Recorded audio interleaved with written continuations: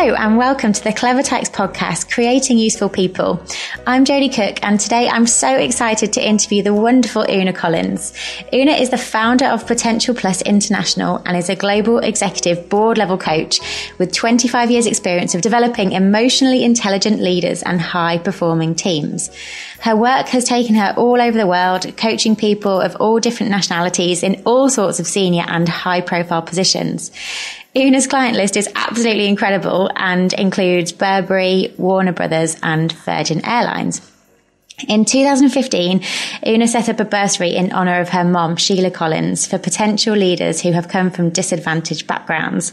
My family and Oona's family have been very good friends for a very long time. So Oona, it's amazing to welcome you to the show. Well, I'm very glad to be here, Jodie. Looking forward to it. So please may you start by telling me about your impression of the world of work from childhood. So I think in terms of my background, it has shaped in some respects who I am at work. But I come from a family of entrepreneurs. My father was an entrepreneur and there's 4 children in our family and we all have our own businesses. And my career has been quite varied. I was a sports coach in Australia. I was a headhunter in Toronto, but my main career for 15 years was in property before I became an executive coach. And that may seem quite varied, but my mother was a tremendous influence on me. She lost my father when I was 6 and was a remarkable woman, but she instilled in me a passion to experience life, be the best I can be. And I always wanted to travel. And I would say my biggest education in my life has been through my travel, through my experience of living in different countries. At quite a young age, I did that from the age of 18. I just went off and went to South Africa at the time of apartheid, which was quite interesting. Lived in Australia and Canada and America, and all of those have shaped me in some respect. So I think most definitely my mother's upbringing, the entrepreneurial attitude that we all, I guess in some respect, was instilled in us, that we could do anything we wanted, and we all have. So I think that's shaped my whole perspective of work in some respects. So you come from a family of entrepreneurs. So what did your parents do when you were growing up? My father was a master jeweller. I remember he had a store in Trafalgar Square. My mother was disabled from the age of 30 because she had chronic rheumatoid arthritis. So she pretty well was bedridden until I was about 16. And then she, when she could walk much more freely, she did whatever she could to support her family, which was a clerk. And then when my eldest brother Michael, set up his property development company, she was his first employee. And she did a lot of research for him and stayed with him all the way until her passing away. So there's so many questions I want to ask you in everything you've just said. But if we go back to your dad being a master jeweller, what do you remember about him doing that as a profession?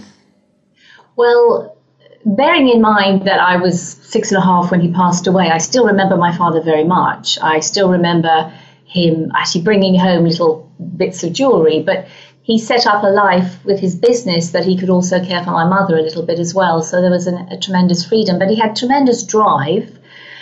And I think there was flexibility, because I remember on a Wednesday afternoon he would come and eat tripe and we'd watch Bill and Ben together as a family. But he showed me a lot of love, and I have tremendous memories of him, which is unusual because often people assume I wouldn't remember my father because he died when I was 6. But I have very strong memories of him and the times we had. But I recall more than anything else that he was around, but he was also very busy. So do you think he kind of purposely positioned his business and career so that he could be around for you and your siblings? He possibly could. I think he must have done, because in one hand that was great, because I know he was my mother's carer. He really looked after my mother when she was not very well. But at the same time, when he passed away, he did not prepare for that. So therefore, our family was transported from living in Notting Hill to a very different life when he passed away, which was quite extreme in terms of poverty, which I'm sure he would never have wanted, but that's what happened. Can you tell me more about that experience? Well, I think it's instilled certainly a drive in all of us and a desire for financial independence because of it. But frankly, I think, when my father passed away, we were living in a rented house in Notting Hill. My mother was very ill, and I had two brothers, 12, 13, and my sister and I, we were twins, we were 6. But the landlord had to evict us because my mother couldn't pay the rent. What was interesting is the Catholic Church helped us a lot and found us alternative housing at that time in Bethnal Green in the East End of London, while they waited for a home to be available for my mother and our family. So for 2 years, we lived in Bethnal Green and went to school there, and it was a part of my background.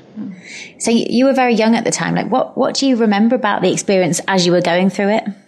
Lots of different things, really. From what my mother told me, for instance, I know that the welfare wanted to take her children away because they didn't think she was well enough to look after 4 children. And she told me that she got us all together and said, because she said to the welfare, just give us 3 months and I will prove to you I can look after my children. Do not take them away. And so she instilled in my 2 brothers that we all had to stick together and prove to welfare that we could survive as a family. And so we did, and obviously they then could see that we could manage. But, a lot of, one in particular, there was a nun called Sister Lucy that really, really helped my mother and helped us cope through that transition. When you say prove that you could overcome it and prove that you could get through it, what did that involve in practice? Well, I think as we were growing up, we just had to stand on our 2 feet, to recognise that we couldn't have everything we wanted. Not that we did that much, really. I mean, we had care packages that used to arrive regularly with clothes and shoes and things like that. So I think there was a resilience. I think, it was a relatively tough neighbourhood. And my brothers used to say, look, learn to look after yourself. And I guess I did. But also, I think it gave me a compassion for people as well, because, when you've gone through that, it's impacted me in terms of you never know what people's stories are. Everyone has a story. I'm sure most of my clients wouldn't necessarily know this story about me unless it's come up. But everyone has a story.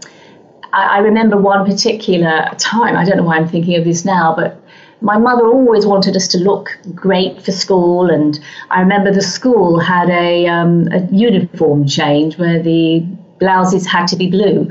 And of course, my mother, we weren't able to go out and buy new blouses, so she just dyed the white ones blue. And I just remember the headmistress, who was quite sweet, recognised and brought us to the head and assembly as an example of a uniform, which was incredibly embarrassing. But it was just, you just get on with it, really, and you learn to make the most of things and enjoy yourself. I mean, we had a very loving family. My mother showed us tremendous love, and we looked after her as well. So you grow up very quickly, at that age. I remember, the thing I most remember is sometimes feeling rather envious of children whose mothers were picking them up from school sometimes, and my mum may have been at work then, so we would go home and help the house and the cleaning and stuff like that. But that was all part of life when you are all a team, working together to support my mother and support us as a family. So growing up as one of 4 siblings, yes. And I know that, from what I know about your siblings and the ones I know, very strong-willed and wonderfully assertive characters. Yes. Growing up as one of 4, what were the group dynamics like there? We were all pretty boisterous children, for one thing. My mother was an incredibly serene woman, but she brought 4 very expressive children up. In fact, she used to say, sort of, get it out. So we were all quite strong characters. My brothers are very different, but very strong. And they've also, grown up to be successful in their own right. Shane was an amazing sports person who just excelled at sports, and has sort of, swum the English Channel, done remarkable feats, purely, I think, because of his mindset. Mm-hmm. His mindset enabled him to achieve everything he's done. And so is the same with my eldest brother, Michael, and all of us. I think our mindset has been particularly influenced. So there was a dynamic of a lot of expression, a lot of arguing sometimes, but a tremendous mindset of go out and see the world and go out and do the best you can and be successful. So things like get it out and see the world and do what you can. Are these all things that were kind of taught to you from your mom? Most definitely. I think there's this wonderful combination of giving us a sense of drive, but also giving us this tremendous haven of love. So because it's almost like you could come home and you knew that you could just, cry, do whatever you wanted, and you'd have this remarkable, loving woman who was behind you, but she was driving you and making you believe you could do anything you wanted in life. I don't know if she felt maybe because of our circumstances there could have been a very different pathway, but she made us believe we could do absolutely anything. Because I think it's a fantastic thing to be able to achieve, because I think it's one thing to be able to tell someone that they can do anything, but then to go on and make them really truly believe it, and also to go on and achieve amazing things. It feels like that's just upper next level. And I'm just so interested in how that actually came to be. But I think it's the consistency of that message. It's not just now and again. It's every day. If you came home and there was something that went wrong, she would just talk to you and say, you're special, you can do anything you want. What are you going to do about that? I mean, she would just continually instill that. So I don't think it's just now and again. But if you have that belief in you every single day, it starts becoming a mindset that is almost familial. Sometimes it can toughen you up and maybe make you less vulnerable, but we're all vulnerable, but sometimes we hide that. And I've learned the more I do this kind of work as well, that vulnerability is a strength. But sometimes when you have that mindset, it can toughen you up and you don't always show that vulnerability, which serves sometimes. But I think, as I say, as you get older, you also have to understand what vulnerability really is, which my mother was to a T. She was a very strong but gentle woman. Well, it sounds like saying things like, well, you can do anything. What are you going to do? That's that's not giving advice, is it? That's a very much coaching style of kind of teaching someone on what's right to do next.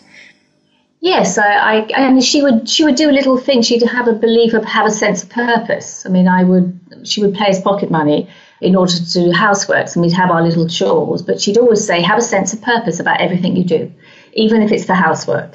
Mm-hmm. Mm-hmm. So SOP, as she called it, sense of purpose. Shane used to travel. My brother Shane used to travel the world, and we'd have all these visitors knocking on the door and saying, hello, I know Shane Collins. And my mother would just open up and put a sleeping bag down on the floor. So I was exposed to a lot of travellers coming around a lot. And so whether that heightened my passion, but I always then just wanted to be on adventure, to see the world at a very young age. It fueled my pocket money. I do jobs just to save money so I could travel. So what kind of travellers did come and visit and stay over because they knew Shane? Well, I don't know, people that knew him from Australia, from, Asia, he'd just say, oh, my mum will put you up. And then he'd all say that. And so, and indeed she did. So I think we grew up to have this very open attitude to life, to be kind to people when they were new to a country, which is very important to me because I never forget the people that are kind to me, to be gracious, and to live your life and be adventurous. But we had lots of different people come and visit us. But I just remember that smiling. The house was always full of people. So were there any other role models that you can think of who taught you a lot when you were growing up? My brothers. It really is my family that are my role models. My mother is a remarkable role model. I can't begin to tell you how much she shaped me, who I am. But my brothers, Shane and Michael, Michael has never worked for anyone. Both my brothers left school at 14 to look after my mother. So Michael's never had a job in his life. He's been an entrepreneur since the age of 16. And in fact, I think both of them probably didn't do well with authority. Shane joined the Navy when he was quite young, and after a while, I think that he realised that authority wasn't something he could cope with, although he did his dues there. So they both made their mark in lives. Michael, in property development, Shane as an elite sportsman and also as an entrepreneur. Shane retired at the age of 42, and my brother has got a very successful business, So from a financial perspective, they've done exceptionally well, but they're also very happy in the relationships they have in their marriages and their family, which I think is also a mark of success. I think it's just absolutely fascinating how you can take 4 siblings who go through a lot and really do hit a difficult time and go through it all together, and that now all 4 of you by anyone's standards are incredibly successful. And so I'm just so interested in the environment that you must have all been in and what it then created, because I'm pretty sure that there will be these kind of stories where the kids have not gone on to achieve such great things. And so what is it like? What is the absolute crux of it? So I guess there was an element of, as I say, of discipline and order, because we had to have jobs in order, because my mum was often not well enough to get up. So there was an element of discipline and order, in other words, who's going to do what in terms of the roles we took, whether it was cleaning the house or whatever. I think there was this instilling independence of, it's probably politically not correct, but I know when I was brought up to know if anyone hit you, you just hit them back harder, which isn't necessarily a politically correct way of being brought up, because I hate violence, but it did instill in me, I absolutely hated bullies. So I have a thing about bullies even now, but I found myself often when I was young at school sort of stepping in when someone was being bullied and finding suddenly I was then involved, but I just couldn't help myself. I cannot stand people being bullied. And so there was this ability to stand up for yourself, but also this strong thing about being kind and respectful. Those two traits, I think, the boldness, the braveness, and the respect were things that were built into me from an early age.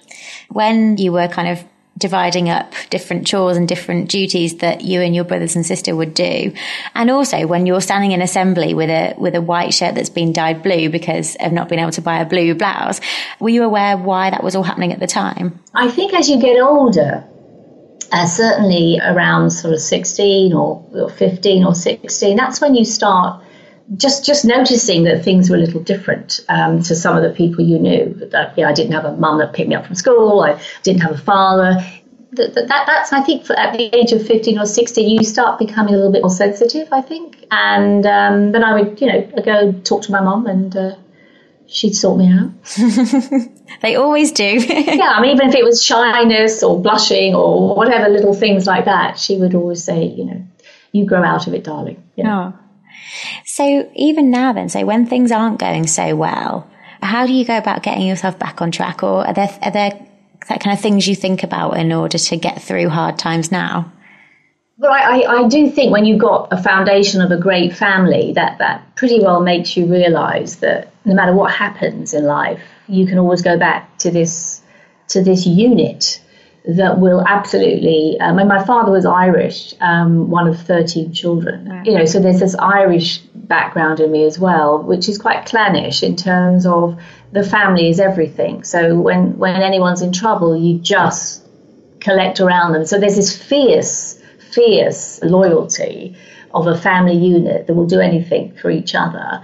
When you have that background, I think that makes you know there's always going to be someone that you can talk to, which I think is incredibly helpful. I have an identical twin, so when things are going tough, usually there's someone to talk to, and when you have an identical twin, you almost don't need a best friend because it is your best friend. And I have brothers that again I could talk to. So I've been very lucky in the fact that I can't emphasize, I think that whole being able to express yourself fully in a family, I think is very important. To be your good self, ugly self, whatever self you are, it's the one place you can just be your authentic self, and it's encouraged.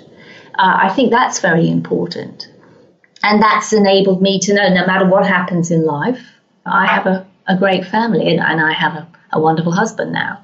I waited quite a long time to get married because one thing my mother also taught me is don't settle. I don't settle in life. I wait for the right things.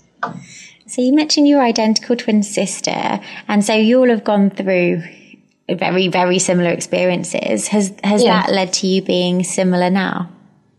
Yes, we are quite similar, but there are differences. I think travel has made us different. I remember when I went, obviously we were brought up as twins, and then we went to Canada together. But then I went off to Australia for 3 years, and it was very funny actually coming back and seeing my twin because I could see where I'd changed. That was quite interesting. I do think travel completely can influence who you become. Australia was a time of great openness, and I realised I learned. Sally is quite black and white. I tend to be a little bit more open to other options.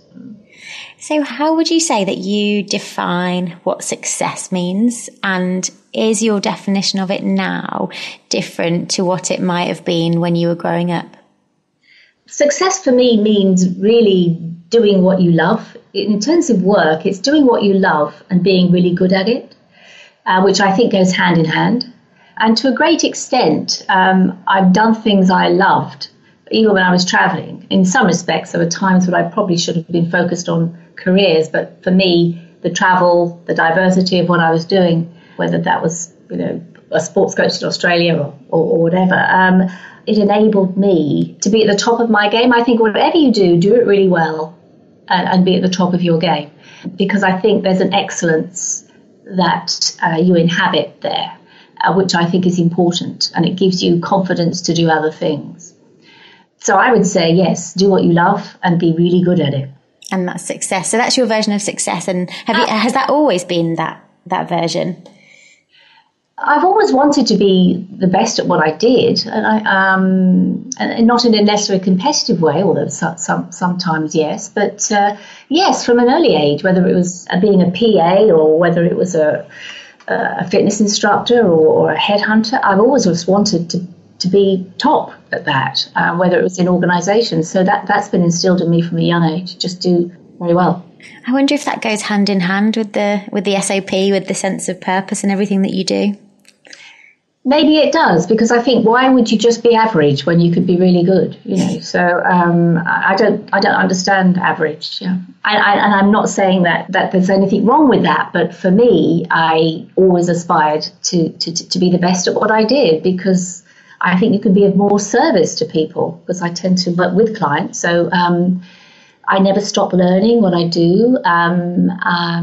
There's so much more to learn still. I think mastery is a journey. It's not a destination. But success is, I think, just doing what you love, being really good at it, and also being kind. I think kindness is a quality that is also very important. So how have your childhood experiences, how have they now shaped you and your coaching work? Well, I think because of my child experiences, I would say I'm pretty unshockable.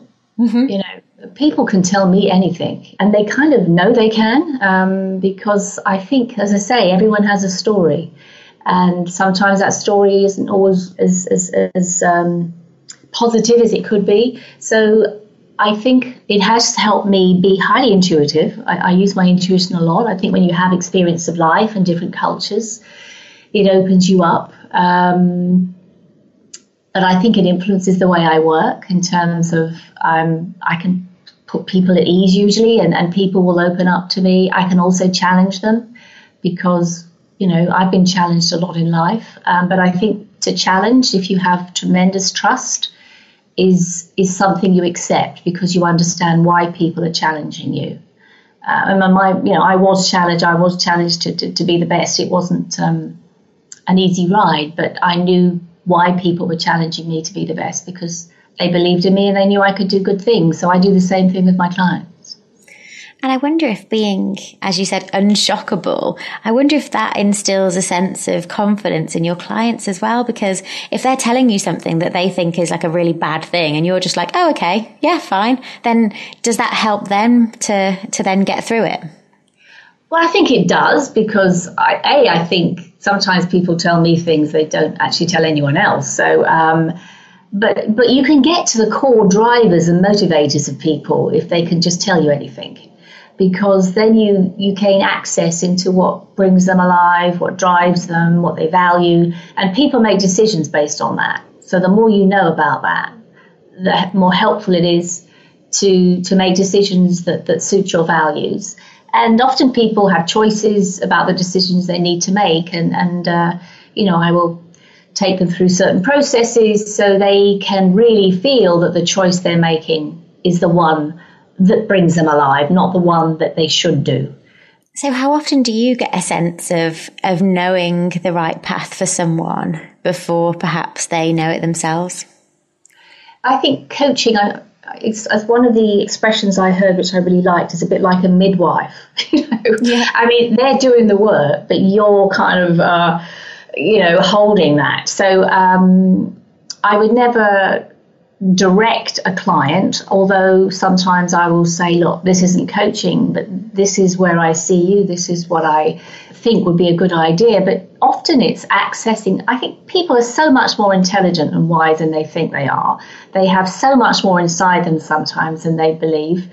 And one of my jobs is to access their greatness so that they can make those bold decisions, those challenging paths, and just go for it. Mm-hmm. And I think to feel naked, if you like, to feel trusted and safe enables people to go to those depths and then build up and be quite bold in their decision making.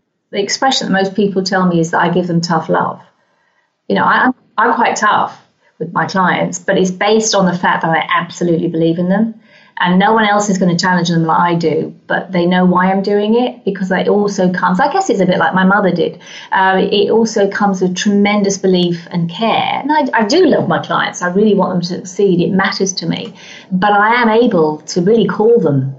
I mean, I remember even just, a couple of days ago, a client that has got a huge personality and I know intimidates quite a lot of people, which I'm bringing to his attention all the time because he's a lot more sensitive than people think. But I'm one of very few people that will call him when he's what I think is, he's just not aware of his impact. And every now and again, someone needs to let him know what it is, because then he thinks, wow, really? I say yes. So when I say trust, but I can do that because there's trust. So has it ever been the case that you perhaps didn't wholeheartedly believe in someone, and how would you approach that?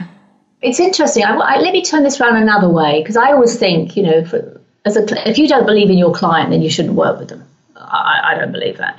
I think there's greatness in everyone. It's interesting. I work with a lot of women who are in senior positions, who sometimes see the blocks in their career paths, and we work together. Often they aspire to be on a board, and they talk about, especially in sectors like in finance or banking, that they will talk about people that, for want of a better word, not being bullied, but just don't hold them in a particularly big way. So it's limiting in terms of what they see in their career path. And sometimes if they're not careful, they become passive about that, as opposed to taking control and influencing that. But I remember I was coaching someone. It was part of a McKinsey program for leaders, and I was one of the coaches of their program. So it was a slightly different. They didn't come to me. I was allocated to them. So I, for the first time in my life, I was in a situation where I felt I was being bullied. It was very odd in his manner. We were going through some documents, and he just was passively not doing much, and he made a comment that just was trying to make me look less. And in the end, I just dropped all the documents because we were going through this. I thought, I said, and I actually said to him, what is it you really want? Can we just forget all of this research on he'd done a lot of assessments, and we were going through those assessments. I just wanted to stop. I said, let's stop doing these assessments, and can I just ask you what you really want? And he said what he wanted, and I said, and what would that be like if you got it? And he told me, again, he said that would be bloody marvellous. And I said, so what does bloody marvellous look like then? And I just decided just to park everything we were doing and really eye contact him. I remember he stared at me for 2 minutes once while he was waiting to talk. And I just made sure I stared back, because I knew this was slightly being bullied. And I had to hold that stare. And inside I was thinking, my God, when's he going to stop staring? But I held it. But interestingly enough, he became one of my closest clients, because, you know, there's a reason why people behave that way. And after we got through that impasse and I became my authentic self and got through that, he actually became quite vulnerable in terms of certain things that were happening. And we had a very good relationship. So it's a classic example of, I do believe there is greatness in everyone. I do believe at some level you can access that, but sometimes it takes a little while. But it made me realise, wow, that's what it must feel like to be bullied, not in an obvious way in the workplace, because I hadn't experienced that before. And it was an interesting experience for me, and it gave me a greater understanding of what it must be like for some of my clients. So when did you first develop the kind of ability to do that, to sort of really question people? Because I can imagine, like, growing up with two older brothers as well, and if you were all very boisterous, were you always able to sort of answer back and question what they were saying and challenge them? Well, as I say, my mother did bring us up to speak our minds. I think doing the work that I do, when I changed careers and discovered coaching, you almost have to unlearn what you do, because you have to ask more questions. I used to obviously give answers and direct, and there is a part of me that finds that quite easy as well. But with coaching, you have to ask a lot more questions. And I think not only is it a great way of communicating with people, but it does actually give you a chance to breathe and slow down and pace yourself a little bit more. So I think it's a tremendous gift it's given me that I use in every aspect of my life, not just with my clients. Because often if you just give answers all the time, you've stopped someone searching inside for an even better answer. And I think that's the gift of question, really, is waiting for that remarkable answer that you wouldn't have come up with, but they did, you know. So in answer to yourself, it sounds like I do everything right all the time. I don't. I mean, I am a sensitive being, and I hate getting things wrong. And that's when I think you go back to your family, your twin, your brothers, feeling a little bruised, and know that you can have someone that will just listen. And so is that where your coaching comes in? So you coach other people, and then are you coached by your family in that way? Well, I think as a coach, you always you should have a coach as well at different times, because it's all part of you, you know, walking your talk. But I think my mother was a remarkable coach. You know, I don't think she realised. I think there's many people that aren't coaches, but actually have that style quite naturally. If you care about developing people, if you care about people progressing, you will automatically, I think, be that kind of person. So Oona, I know you have a stepdaughter, and also you've got the amazing experience of the wonderful Sheila Collins. If you were to take that experience, everything that you've learned and everything that you've put into practice, how would you almost give like a step-by-step guide to parents wanting to bring out the best in their children? I often think, you know, people see confidence as a quality, but I absolutely believe it's a state of mind. I think anyone can be confident about anything. And, you know, whether that, I call my stepdaughter, when she left university, was probably feeling a little nervous about university. And I know her father, who loves her dearly, was being very directive about all the things she should do for interviews. But the most important thing for me was that she felt really confident. You know, it wasn't about set interviews, it was about her confidence. So for me, confidence is everything. If you can instill confidence in your child, in your clients or whatever. That's everything. And so it's reminding them about how good they've done something, acknowledging that on a very regular basis. So they start step by step acknowledging they've done some good stuff. I mean, often even in my work, I will often, with clients that aren't feeling necessarily confident, I will ask them to go back and make a list of all their achievements and then read it and realize they did all of that. So I think this whole piece about what are you doing to instill confidence every single day in your children, even when they are coming with things that they should know better. Yes, but instead of saying yes but, say yes and. Yes, that happened, and next time you can do this. So I think it's building on someone's, also recognizing what they're naturally good at, their natural talents, and building those up, whether it's a particular sport or whatever, but knowing that you're good at something is very powerful. And sometimes when I'm talking to clients, they'll bring up their kids. And there's this wonderful book on positive psychology called 3 to 1, that for every one negative conversation you had with your children or with yourself, you need to have 3 more that are positive. Mm-hmm. That's the ratio where people flourish. Being there as well for important events. I know when my mother wasn't, little things I remember in school plays, she'd spend hours making costumes and being there. And if she wasn't, my eldest brother, Michael, would often be there. So it's about being there at key events as well, so that you remember that. I also think just talking to them, as I know they're children, but talking to them as an adult, is, giving them some good questions to think about. How would you do this, rather than always giving them the answer? Mm-hmm. To develop that thinking in them. Thank you so much for joining me on this podcast. It's been incredible to hear your story and everything that it's involved. How can people find out more about you and more about the work that you do? Well, they can certainly go to my website, which is potentialplusinternational.com. I write a blog every month as well, so they can access that. Yeah, I'll be very happy for them to engage with me. Thank you so much, Oona. My pleasure. My pleasure. This episode was brought to you by Clever Tykes Children's Storybooks. If you want to support the podcast and help share our ethos of inspiring, enterprising behaviour, head over to clevertykes.com and order a set of the storybooks to give to a child that you know.